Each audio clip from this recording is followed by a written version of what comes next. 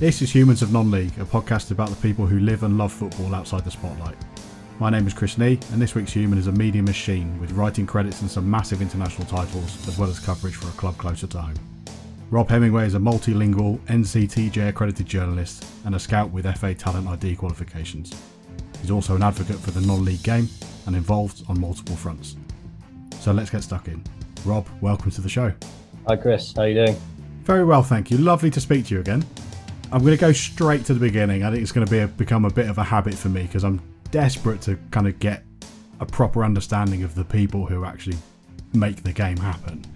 And that, to me, starts with a love of football in childhood and maybe before football in childhood. So I always like to start at the beginning. So let's do that. Where did you grow up?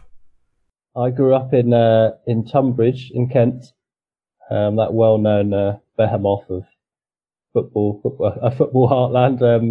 Funnily enough, now home to Tunbridge Angels, who are quite a well-known non-league club, but not quite in the same league as the club I currently cover. So it was. I did used to hear shouts from their ground at home, but not a ground I frequented enormously. But my football love certainly did begin from young. I think Tunbridge Angels so far are the most mentioned club not connected to any of the people who I've spoken to. It's come up quite a lot already, yeah. Did you play football as a kid? I did, yeah. I actually started off with the Cubs as my very first team. And I think the only reason I joined was because I knew they had a football team, and for whatever reason there was, requirements that you had to be a member to take part. So that was aside from sort of playground kickabouts, I think that was my first experience of organised football. So that would be Saturday mornings, was it, where you were? I think so, yeah. And then it quickly migrated into sort of bigger teams around the town, and obviously going to primary school and secondary school, sort of going up through club and school and whatnot. But yeah, you never sort of forget those first moments, which were definitely some of the most enjoyable. What position were you playing in those days? I was mainly up front, but I had some terrible droughts along the way. And I think I just migrated back, really. I used to, by the end, I think I stopped playing competitive football sort of maybe 13, 14, something like that. And by then I'd migrated back and just preferred kind of laying people in, and just generally I may be scarred from years of not scoring goals. I thought, well, I'd take the focus, take the heat off myself, and just set people up instead. Yeah. So take the finishing out of the equation. Were you any good? I don't know how you assess being any good these days, but I was I definitely had a sort of purple patch around kind of maybe 10 to maybe 9 to 11, something around there, where you're just in that moment where you're kind of loving the game. You're just sort of growing up enough to get strong enough to do everything, and playing with some good friends and stuff like that. And I think just before the age it started to get a bit serious, and you had to choose which sport and all that sort of stuff. So I'll call myself an okay player, and we'll leave it at that. Did you play hockey? I did, yeah. No, actually, when I say I had to choose sports, I actually ended up choosing hockey as my main sport, which I don't think was an easy decision from memory. I was playing tennis a lot as well at that time, and cricket, and it was sort of, there was just not enough time in the calendar by the sort of time I was getting a bit older. So I went for the one that I think I was probably best at hockey, so I chose it. I'm not sure I probably edged hockey in terms of enjoyment as well, but it was very close with football and tennis as well. But there just comes a point where you have to decide. So what sort of standard would you have been playing hockey at the peak then? Well, I played professional hockey when I was a lot older, so 22 in Switzerland. In Switzerland? And, you gotta tell me that story.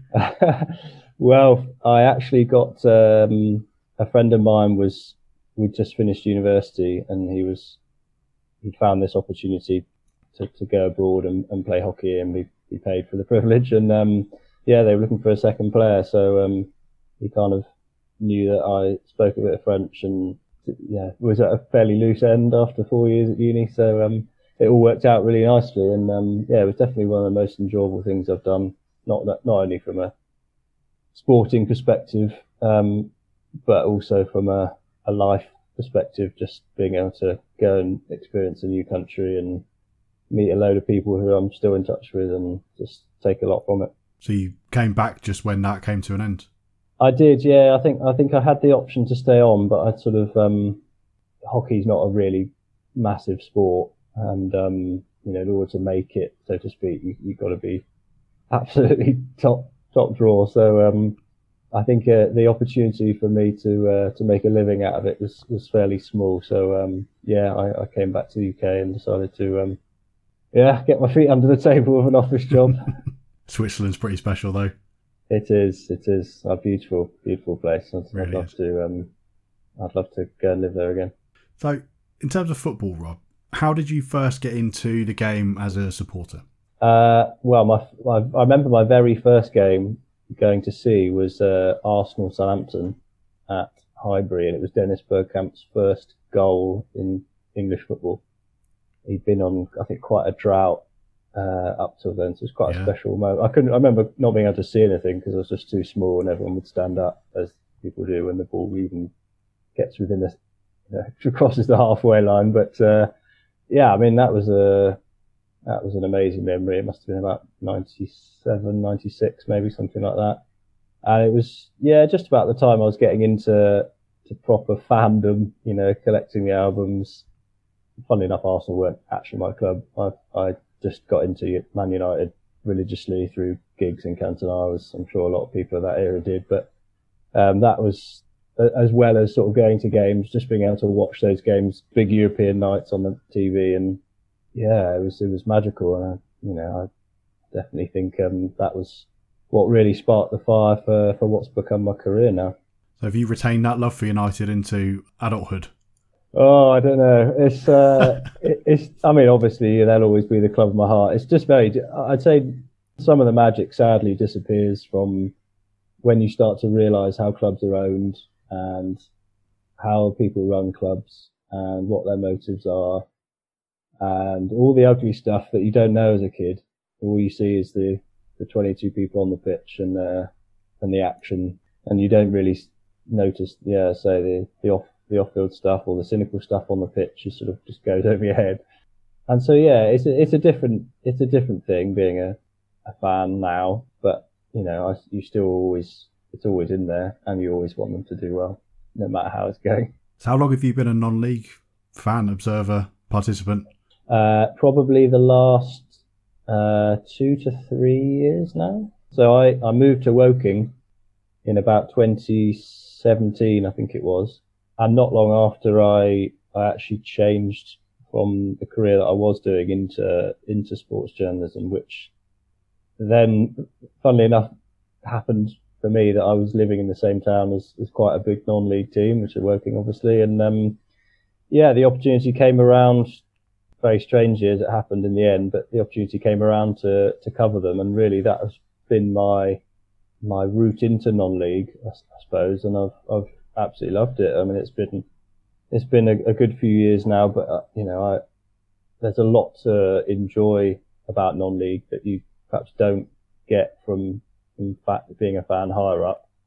And obviously all the privileged access you get to games, particularly obviously during the pandemic, has been wonderful. And having the chance to be around a club where everyone is a lot more open, a lot more accessible, has made me want to follow non-league a lot more, and it's led me to sort of follow all sorts of things around non-league, which are exciting for anyone who's a lover of that tier of football. I imagine the discovery element's still quite fresh for you a few years in. It is. I think from going to games a lot, you just learn an awful lot about kind of how the local community is, and every club is so unique. Every club has the same dynamics, but they are all so different. They've all got very different histories which take them up to these days. I mean, you don't need to look at teams in Woking's league for how clubs have either reached there through coming up through all the leagues or coming down through all the leagues, or, some might have kind of had financial strife or terrible ownership and all this sort of stuff. But in the end, it comes down to most times a sort of a core group of really passionate supporters who just want their team to do well, and that's one of the things I love about it the most, I think. So my bread and butter nowadays is non-league. I go home and away with a Step 5 club where I'm on the committee, do the podcast, do the programme. But my first 2 non-league matches, the first one was a Poole Town game, which doesn't count because it was at Dean Court. And the second one was Woking versus Forest Green Rovers in there you go. 2004, I think. So Woking's always had a bit of a sort of a strange place in my heart. It's certainly not one of, love, but it's always going to be the first time I actually took myself into a non-league ground. Yeah. And felt what non-league was all about. And it was those same things that kind of came across to me, and they just amplify over the years, and you get really used to that environment. And I'm sure some people don't fall for it, but I know I certainly did. Yeah. Is that for you? Is that translated into being a Woking supporter, would you say? Yeah, it's a difficult one because obviously I cover the club very closely, and there's actually very, very few. There's only 2 written media journalists who properly cover the club. It's me and one other guy. And there's a few others, obviously BBC Surrey and kind of, the other types of people you might expect. But I think what that means is that obviously all of us try to maintain a degree of impartiality, but when you're in the press box, you can't, there is partiality. I mean, one of the co-commentators for BBC Surrey is a director on the board, for example, and clearly that gives him a knowledge of the club that means he's an excellent co-commentator. But equally, he's going to want his team to win, and that sort of comes across in some of the commentary. But for me, it's by virtue of being so close to the club, you do want them to win. You want them to do well. By doing well, that sort of gives you, more exciting matches and stories to cover and things like that. So, yeah, I'd say I've become a fan, but in the coverage that I write, I have to try and still be impartial and reflect the facts as opposed to having too much of a Woking slant. How did you get the gig with the local newspaper? I was doing a kind of internship, I was basically covering Woking and a few other clubs for another paper. When I was finishing there, the editor said, I kind of asked the editor, I said, is there anything I can carry on doing here or elsewhere? And she said, I know of a job that's going at the Woking News and Mail, which is the paper I now work for. Yeah, look it up and see how you go. And I got home, looked it up, saw the advert. True enough, it was on Twitter. And yeah, just snowballed really. I mean, I messaged the guy, the editor the MD rather, who'd come back within a day or two. We met at Cafe Rouge in Woking and hit it off, and that was it really. What does a typical Woking match day look like to you from the moment you kind of get in the car, get on the train? Yeah, very different at the moment, obviously. Yeah. I mean, taking away the obviously a big thronging ground is a massively exciting experience. I think when it's a big fixture, for example, last year there was the derby with Aldershot very early on, which I think was probably the first game I think I'd covered at Woking's ground, which was obviously quite special. There's the biggest crowd of the season, quite a baying sort of opposition support. Nice balmy summer's evening, August evening. That was really special. I think, yeah, obviously nowadays it's been quite a privilege being able to go into the grounds when there's no one else there and being able to see the action and feel like you can communicate it back to others through your writing, through Twitter and whatnot is a nice thing to be able to do. But that period has been rather strange. I mean, if I think back to some of the actual sort of normal games, then yeah, I actually tend to cycle to the ground, which is quite nice. I'm within reach, unless it's absolutely tipping it down. And yeah, I mean, I tend to get there kind of half an hour before. So I actually quite like being able to watch the teams warm up. That's in some ways one of the things I enjoy the most, just because you can stand right on the touchline. You can kind of hear what they're all chatting about. You can see what exercises they're doing to get ready. You can work out maybe who's on the bench and who isn't. Obviously, you might have had the team sheet by that point. But yeah, and then it's sort of just a short walk up to what is a very, I don't think the club will mind me saying, primitive press box with a tin roof and very cold on a winter's evening if it's a Tuesday night game. But Yeah, usually it's a case of if it's a weekend game, I've got a bit more time to think about the report, given our paper's deadlines. But Tuesday nights are probably the more manic ones because that's a live report with the paper due to go to print the same night. So sometimes a bit stressful if there's late goals and late drama. The curse of the football journalist. Yeah, that's right. How do the players interact with you as someone who, they're probably aware has got a level of affection for the club, but ultimately is there to do a job, but a very specific job focused just on that one club? Have they kind of got the measure of who you are and what your role is there? Yeah, I think so. I mean, I'm still relatively new. I mean, if I think of some of the other guys who've been around the club in a media capacity, they've certainly been there a lot longer than I am, and they've made. There's a lot of people at that club who've been there years and years and years. I think of someone like Gary Richardson, who's the old BBC commentator who used to be, I think, a director on the board, and he sort of comes in and sits in the director's seats and chats to everyone who he knows, and it's kind of that relationship all around, really. So I'm still, I obviously know a lot of the guys quite well by now, and yeah, I think generally they understand the job you're trying to do. I think the manager sets the tone a lot of the time. He's very open and willing to give up his time.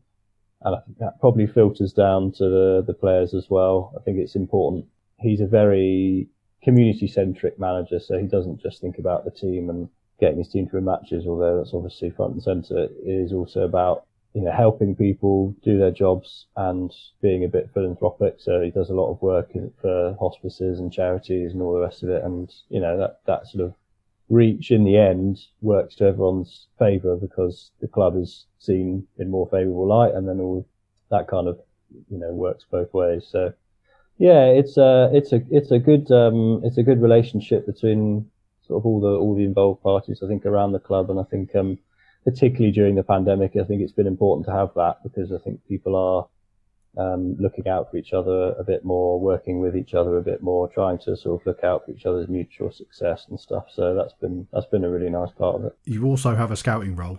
I do, yeah. Somewhere else, which is fascinating to me for reasons that I can't really explain. I scout lower down the non-league pyramid. So for connoisseurs of non-league, it's a Step 4 club called Ashford Town who play in the Isthmian League South Central Division, I think that's right. And that's, just as enjoyable, really. I mean, I think because I changed career into sort of journalism and writing and I suppose football as a whole, I always wanted to, I did it with the premise of, right, I'm going to do what I want to do. Otherwise, there's no point to me having done this. So that was one of the things I've always really enjoyed doing, is sort of watching games through a different sort of lens, i.e., can I work out what this team are doing? Can I work out what the players are doing? Can I use that to the benefit of a team? And obviously it's helped being a journalist because you're just at a lot of games anyway, albeit, I've watched a lot of games on TV and, Football Manager and all the rest of it. But it's been maybe slightly different to what I expected. You've got to be so concentrated throughout the game because I think there's so many different things going on at any one point. And depending on what the manager wants to know for the team that you're watching, it's difficult for only one pair of eyes to capture it. So it's been really enjoyable, and I'm hoping to sort of carry on and keep learning. But it's definitely one of those things where you're quite tired after an hour and a half's work. Is it fair to say the challenging bit is what players are doing off the ball?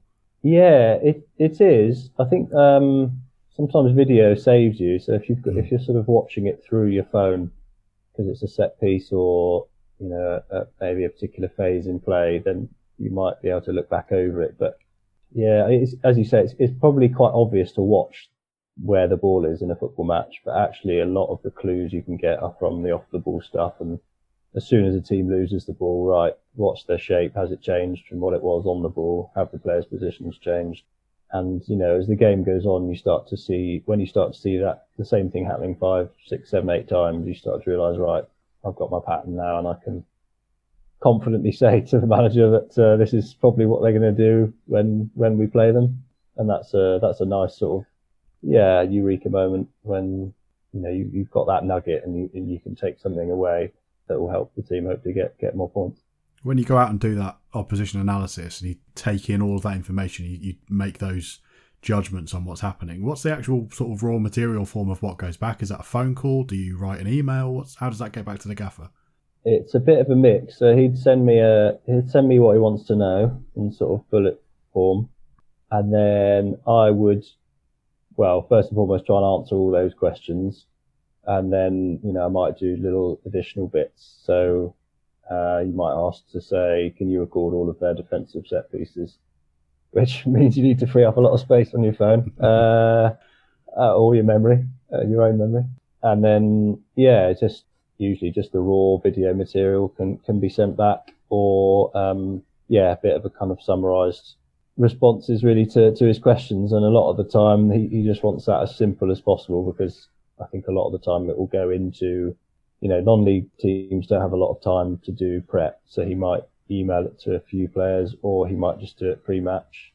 Because of the pandemic, I haven't been in a lot of those meetings and things like that, but that is generally what I think happens. So say when it's pre-match, it just needs to be sound bites, quick, this, that and the other, not kind of a long thing that will make people zone out and forget by the time the match has got started. How often have you seen Ashford Town play? Probably 2 or 3 times, so not that often.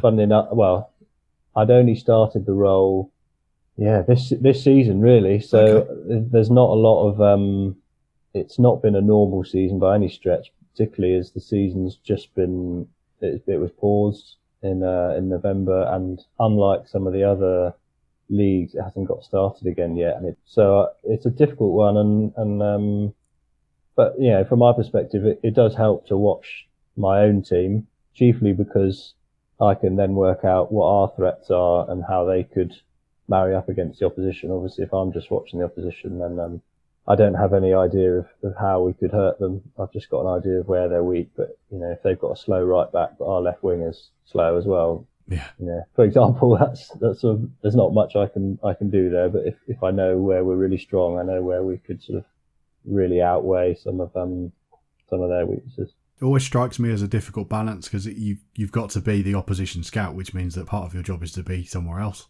Yeah. So it is. It's a difficult thing, because you do need to see your own team in order to do that, but then you have Woking on top as well. So it's your Saturday calendar must be bedlam. There's not a lot of time. The midweek games, obviously with this season being very condensed as well, there's a lot of Saturday, Tuesday, and then there's a few local teams around here in Ashford's league, but it's not often that a fixture will totally correspond. And also the manager he's going out to watch games all the time. He's got his own staff who kind of do the same thing. So what I can do is sort of top up what he's seen or what he might know, and then sort of you put that all together, and it's hopefully they should have a good view on who they're playing by the time the match comes down. How did you land at that club in particular? I knew the manager through my journalism work. Okay. Luke Tufts. So he's a very talented guy. He's very, very switched on tactically. Perhaps unlike many managers, even I've come across further up the leagues. He's just very sharp. Can sort of instantly pinpoint where things are going wrong. And that always came through when I talked to him on the phone before, when I was covering his whole club. And it was is someone I'd sort of clicked with and wanted to work for, because I think it's exciting being able to see things that he sees, because it's a great learning opportunity for me. I think he's doing his A license course at the moment, so that he's a good person for me to listen to and to be alongside, because I will learn things at the same time, and hopefully I might tell him the odd thing he doesn't know as well. You've mentioned learning there, and you've also hinted a couple of times at a career change. You've got a pretty interesting CV, and the way you've navigated those changes in your career was a bit more methodical than a lot of people might expect. Why don't you tell us a bit about that process of moving into, as you say, football more generally? Yeah, it'd been on the cards for a long time, I think, my career change. So I'd nearly got into football journalism when I first graduated, which was almost about the exact same time as the financial crash, first one. And I think I was just dissuaded from doing so because of the just pure scarcity of jobs, and maybe the sort of wrong mindset of, I've got to follow a proper career, or I've done this degree in languages, so that leads me towards more of a corporate career, etc., etc. So I probably went into my career slightly on the wrong foot, but I don't regret any of it. But it's just an interesting case, not just for me, but I think a whole host of people do the same thing. They end up in careers where if you told them that was what they were going to be doing, they might not have believed you, or they might have thought kind of, oh, that's a shame. Or, not, as I say, not that I regret any of it, because it gave me some great opportunities, and I met some terrific people. I particularly enjoyed kind of the work I was able to do abroad. I worked in New York for 6 months. I was in Switzerland again an awful lot with my last company, which was Hive Learning, and the chairman was Sir Clive Woodward. So and I was sat in meetings with him a lot, and one of the only, well, apart from the Trevor Bayliss, the cricket coach, I think one of the only English World Cup winning coaches we can boast. So really terrific experiences, and but there was a point, it came to a point where I was just kind of, I think when you reach a sort of maybe a decade, a bit less, or around there, you start to think what your career is really about, and your heart's telling you what you really want to do, but your head is saying, goodness me, that's an awful jump, and can I make it work? But in the end, I think the rewards or the risk outweighed the potential failure. So I think I just, as you say, I took probably a slightly more methodical approach, in the sense of I wanted to study. If I was going to move, I wanted to study first, so that I was kind of, I could, genuinely say I knew a bit about the subject, and I knew what I was talking about, and I've proven I can do it, and I've proven I can apply myself, and then mix it with a bit of experience. So I studied and worked for probably 6 months after I'd quit my job, just getting a grip for what I was doing. The thing with a career change I found is that you never really, there's no set path for doing it. No one can really say these are the right steps and this is how long you need to take and this is what you need to do. It's really just about a bit of feel and a bit of following your gut, and sort of seizing on the luck and the chances that present themselves, and using your network and contacts that you've built up over your life. And I think all of that sort of came together in the end, and I was able to, very fortunately find myself now working in jobs that I really like, which maybe I hadn't always been able to say, but it definitely makes a difference to I think the quality of work and your well-being, being able to do something you really love. You sort of put a bit more into it, and it doesn't feel like work, and all those sort of things that I'm sure people that do jobs they love can also bear witness to. You speak 3 languages?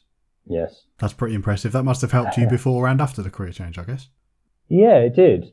I definitely, it's when you go, I notice it when you go abroad a lot more, that people are always surprised that an English or British person can speak languages, which is a bit depressing, because it's such a big part of learning about other countries and other cultures.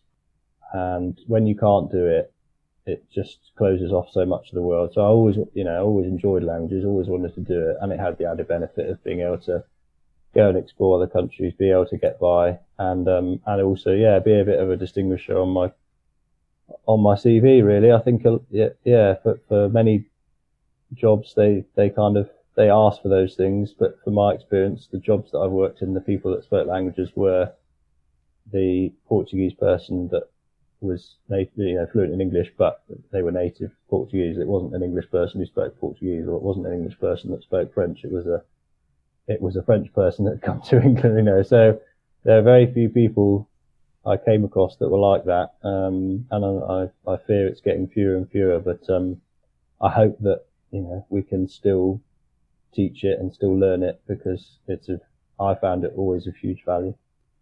Do you write professionally exclusively in English? Yes, yeah. I do. Yeah, probably for the best. Well, yeah, I do. I also work for Marca, yeah. the Spanish daily, which is not writing in Spanish, but it is translating from Spanish to English. Okay. But it's slightly easier when you're converting into your own language rather than trying to write in another one. Is there a particular sports journalism job that you would describe as having been your big break after the change of careers? It's hard to say. I mean, definitely the Woking News and Mail is probably my big break, if I could call it that, only because it was the one where I suddenly felt like I was a bona fide journalist, sports journalist. You know, I'd done some roles beforehand, but they'd been quite ad hoc. It wasn't like this isn't a permanent job, but it's more of a permanent job in the sense of it's quite a chunky role, and it takes up a lot of my week. Whereas the other ones had been, I'd covered some games for Crystal Palace, for example, the academy matches, but it wasn't a regular thing. It was just kind of once or twice every now and again. Whilst that was fantastic for learning and making connections and getting into the world, that was probably my I had a big break. That was it. But maybe there's more big breaks to come. I don't know when I get a job with Barcelona. That's. Which other titles are on the list at the moment? Because you work for the News and Mail, but you have other roles as a freelance sports journalist. Mundial, yeah. Did I see Mundial on the list somewhere? I've written for Mundial before, yeah. I love the guys there. They're so talented. It was fascinating. I worked there for a very short time, just getting some experience. But yeah, very, very good stories, well told, passionate. Everything you'd want a football magazine or brand to be.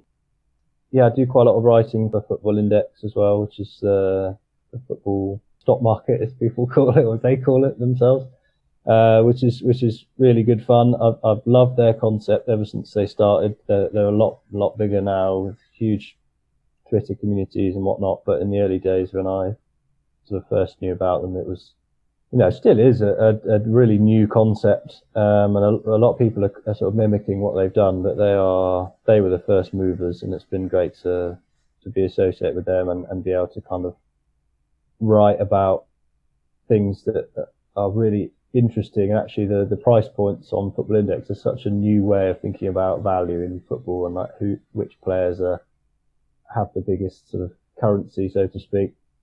And I also, they've recently started a new podcast series, which I've contributed to. So they're quite an exciting company. I think I like these companies that sort of do different things within sport, within football. You get new perspectives, you get a way of thinking about the game that differs so widely across different, publishers and tones of voice and all this sort of stuff. So yeah, those are probably some of the biggest ones I've worked for. I mean, they all have their own merits and their own ways of talking. And as a writer and journalist, it was very, very difficult, I think, from memory to chop and change between those two. So if you're doing a feature for Mundial versus a sort of piece for a fairly tabloidy paper like the News and Mail is, it's a real sea change in your mind every week that you're shifting between them, but it's fun.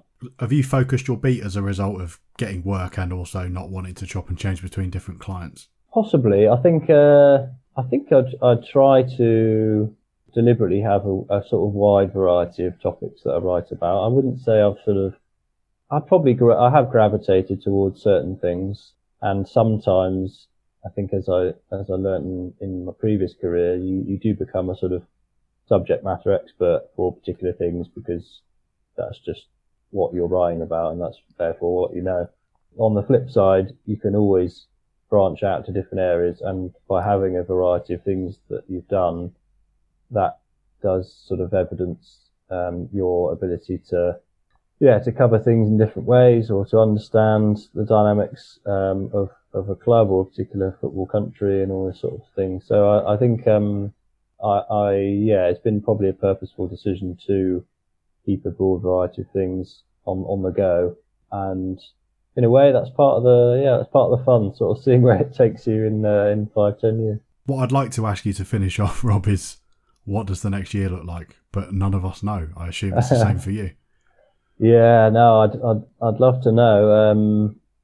I mean, I think there's been a lot of ups and downs this year, not just for me, but in all of sports journalism. I think been on Twitter some days, and I've just been seeing a raft of writers or people that I follow kind of saying, it's my last day at X, it's my last day at Y, layoffs, uncertainty, difficulty to keep going in certain roles, and that's certainly affected me as well in certain cases. If not being able to do work anymore, it's certainly reduced the volume of work that I've been able to do for some of the companies or publishers I work for. So I'd love to know what it holds. I mean, I think there's good signs, obviously, going forward. We're probably quite lucky in the sense that football has carried on. I mean, if you're a travel writer or if you're a photographer or whatever, then you haven't been so lucky. But the fact that sport is still on means we're all still able to do this stuff,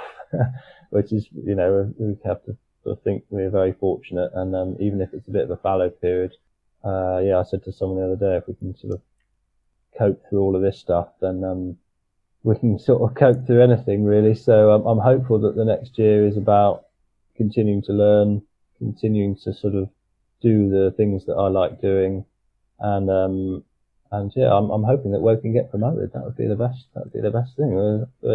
We were sitting in the playoffs. I need to check the table. I think we might still be. So I say we. Sorry, I shouldn't say we, should I? Meant to be a journalist. They, but no, I'd love to. That's probably the way I'd love to see out the season, with a playoff or a promotion. That'd be really a fun thing to cover. Well, I wish you the best. It's been an absolute pleasure talking to you. Thank you for joining us, Rob. Cheers, Chris. Pleasure likewise too. Where can we find you? I'm on Twitter a lot of the time, so I think my username is Rob_Hemingway. That's with one M, often misspelt. That's the Rob Hub. If you've enjoyed meeting Rob, there's plenty more where that came from. Don't forget to subscribe to the show if you haven't already. Leave us a review wherever you get your podcasts. Humans of Non-League is a Sphinx Football production. Thank you for listening.